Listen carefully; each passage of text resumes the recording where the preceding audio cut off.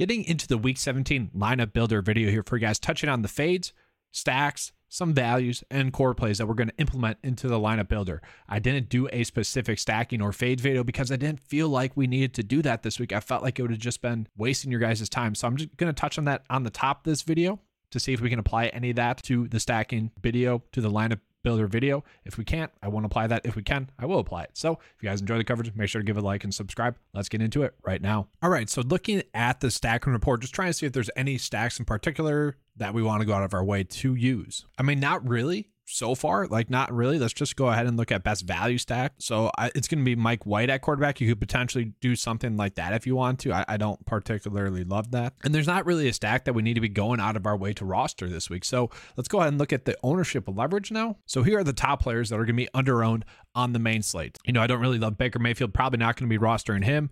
Travis Kelce, I would agree with. He's going to be low owned. Always is a little bit under-owned. Always someone that ranks out as the best leverage play on the slate. So no shock there.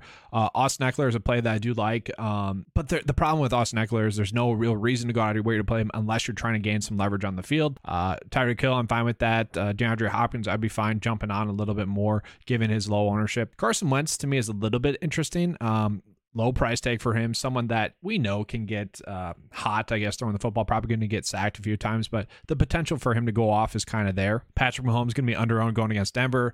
I think the biggest one would be Saquon Barkley. He's going to be a little bit under-owned. He gets a great matchup, and he'd be someone that I want to go out of my way to target, as well as Chris Godwin. You guys already know my feelings on Chris Godwin. This is a great chance to gain some leverage on the field by probably being triple the projected ownership of him. Just great spot. Safe play, someone I expect to have a great game. And then as always for the lineup builder, I want to be going on my way to roster players that I think are going to be strong cash plays and core plays. One player that I want to add in there for you guys is going to be Brian Robinson. With Antonio Gibson out, he is someone that we just need to be going out of our way to roster. Currently having projected to get 13 DK points, which given the matchup with Houston, you know, a defense that gives up so many points, we could easily see that number be, you know, double that projection. So also someone I want to be on. So let's go ahead and get into the lineup builder. So step one is always bumping up the ownerships or the projected fantasy points of the players I want to be on more. So let's go ahead and do that first. And we're doing this just to ensure that they are in the builds a majority of the time, the builds that we want them to be in. It's just going to tell the lineup optimizer, these are the players I want to be on. And so who am I doing that for? CMC, Saquon gets a great matchup. We're going to do that for James Conner, Keenan Allen for sure. We're bumping that way up. Ramondre Stevenson, a decent amount, but also Damian Harris is back and healthy. Okay, so we might see Damian Harris eat into Stevenson's workload slightly. So I might keep this the same, maybe only 9th, because I do see the potential in which it was looking like Stevenson should be a lock and load. And now I could see the potential where he's just a strong GPP only play. So Travis Etienne going to be a standout running back play as well. One of those players I'm trying to go out of my way to roster. And then also we are going to be looking at Chris Godwin, going to bump up his projection to about 17. Just trying to ensure that I'm getting a lot of lineups with Chris Godwin and Keenan Allen because they are both safe plays and both players that have extreme upside. Cam Akers is another one of those players that, you know, I feel like his projection is good, but let's go ahead and bump it up to like 18 maybe. But what I'm going to do is I'm going to cap the exposure to him to about 15% because I don't want him to be one of my highest owned players on the slate. I do want pieces of him because he is playing about 75% of the snaps and has looked good thus far this the last end of the season, the last 3 weeks. So I might maybe do a situation where I do a if-then statement, like if a roster includes Aaron Jones, do not include AJ Dillon, because I might want a little bit of one of them because they do get a decent matchup going against Minnesota. It wouldn't be shocking to see one of them go off. Christian Watson's a play that I love as well. Really just should be able to go off against the Vikings. If he is out, we are looking at Romeo Doubs. Okay. And that is something that at the end of come Sunday morning, if we need to regenerate the lineups, we can go ahead and just rebuild them with Doubs in there instead of Christian Watson. That's a very nice feature of the lineup builder. So Brian Robinson, yeah, I'm going to bump this up a decent amount, probably to around 17, just because I want to tell the lineup optimizer that, you know, with that injury news, I want more of Brian Robinson. I want him in a decent amount of my builds. Okay. I wouldn't probably not mind him being like the third highest owned running back that I have on the slate because I think he has that much upside. Another player that I want to tell the lineup optimizer I want more of is going to be Greg Dortch. Already has a decent projection, already a decent value play, Let's go ahead and bump this up to 13 and maybe do max exposure about 35%. Don't want to go too crazy with it, but I do want to tell the lineup optimizer that I think he's going to be a strong play. And then there was another running back that I thought could have some upside, kind of given game script. That's going to be Chase Edmonds, not someone we're going crazy with and not someone we want too much exposure to, but he is someone that I could see a path into which he has a decent day, just catching some dump offs, look good. Latavius Murray, he's just another guy at this age of his career. So I could see a path into which Chase Edmonds gets more work in this game. Then I'm just going to go ahead and filter down by position so I can see the running or the receivers that I want to be on a little bit more. So Cortland Sutton was a play that I liked. Let's just bump him up a little bit. Just should be a safe play, but maybe like 25. Allen Lazard going to be a strong play this week against Minnesota. And then we are getting just proper projections for a lot of these really good kind of or really decent value plays. Like we don't really have to change them too much because they should be getting pulled in already. So yeah, I'm okay with this. So let's go ahead and do tight end real quick. Click the drop down, do tight end. And remember, there were a couple of value tight end plays that I really liked. Jelani Woods is one of them. And Tyler Higbee currently questionable. If he were to sit, we'd be looking at Brycen Hopkins. Okay, he is looking like he could be a decent value play. So Jelani Woods going to bump this up to, let's just say 8, okay? Maybe 9, just to ensure that we're telling it we want him in the builds. And then Brycen Hopkins, let's bump this up to 7 as well. I'm actually going to go ahead and click Tyler Higbee off, basically saying it like I think Hopkins is going to be the guy. Okay, so from there, I'm good with everything else. Let's do one other change here. Go to settings, flex and eligible, and let's run the first one. Tight end, flex and eligible as always. Let's just do max exposure about 40. Generate. All right, so it likes Mike White way too much. I don't want that much Mike White. The quarterbacks I want to be on the most are going to be Jared Goff and Justin Fields. So I might have to bump up their projections a little bit as well. So yeah, definitely need to do that. And so let's go ahead and look at the players that the lineup builder was pulling in too much of. Patrick Mahomes, I'm actually fine with that. Mike White, definitely like 10%. Does get a good matchup against Seattle.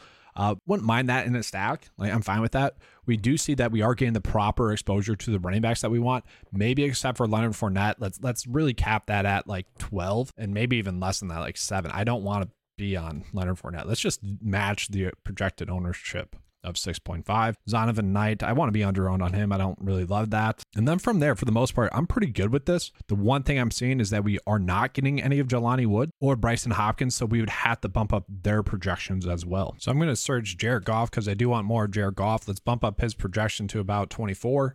I'm fine with that. I'm fine if we're on him a ton. Okay, so let's just go ahead and generate this again. Make sure that it is pulling in the proper players that we want to be on. All right, so click on players. Let's just check it out. Make sure we're getting the proper exposure to players we want. Jared Goff is now being pulled in there a lot. Evan Ingram, probably too much of him and probably too much of Brennan Cooks. Maybe Jacoby Myers as well. Like I'm fine with those plays as a whole. Maybe we just cap that to about 20%. I mean, obviously don't want to go too far off the board from what the data is telling us. At the same time, I do want it to be doing what I'm telling it to do as well, okay? I will say my biggest mistakes, my biggest regrets in DFS this season have been not trusting the lineup optimizer more. So once again, just going to do that same step, maybe capping the exposures of some players. Like Swift, I don't want that much of. And then like Jacoby Myers, I'm fine with 25. Let's go 20 for Brandon Cooks. Yeah, Evan Ingram, I also am fine with, especially at that price tag. I like paying down at tight end. So that's what I wanted to do. Or I want to pay up for Travis Kelce. That's pretty much it, okay? I'm fine with a couple of the decent ones, but for the most part, pay down at tight end, and that's the route I want to go. One other thing I'm going to do real quickly as well. Actually, it already is pulling the 49ers defense in a decent amount.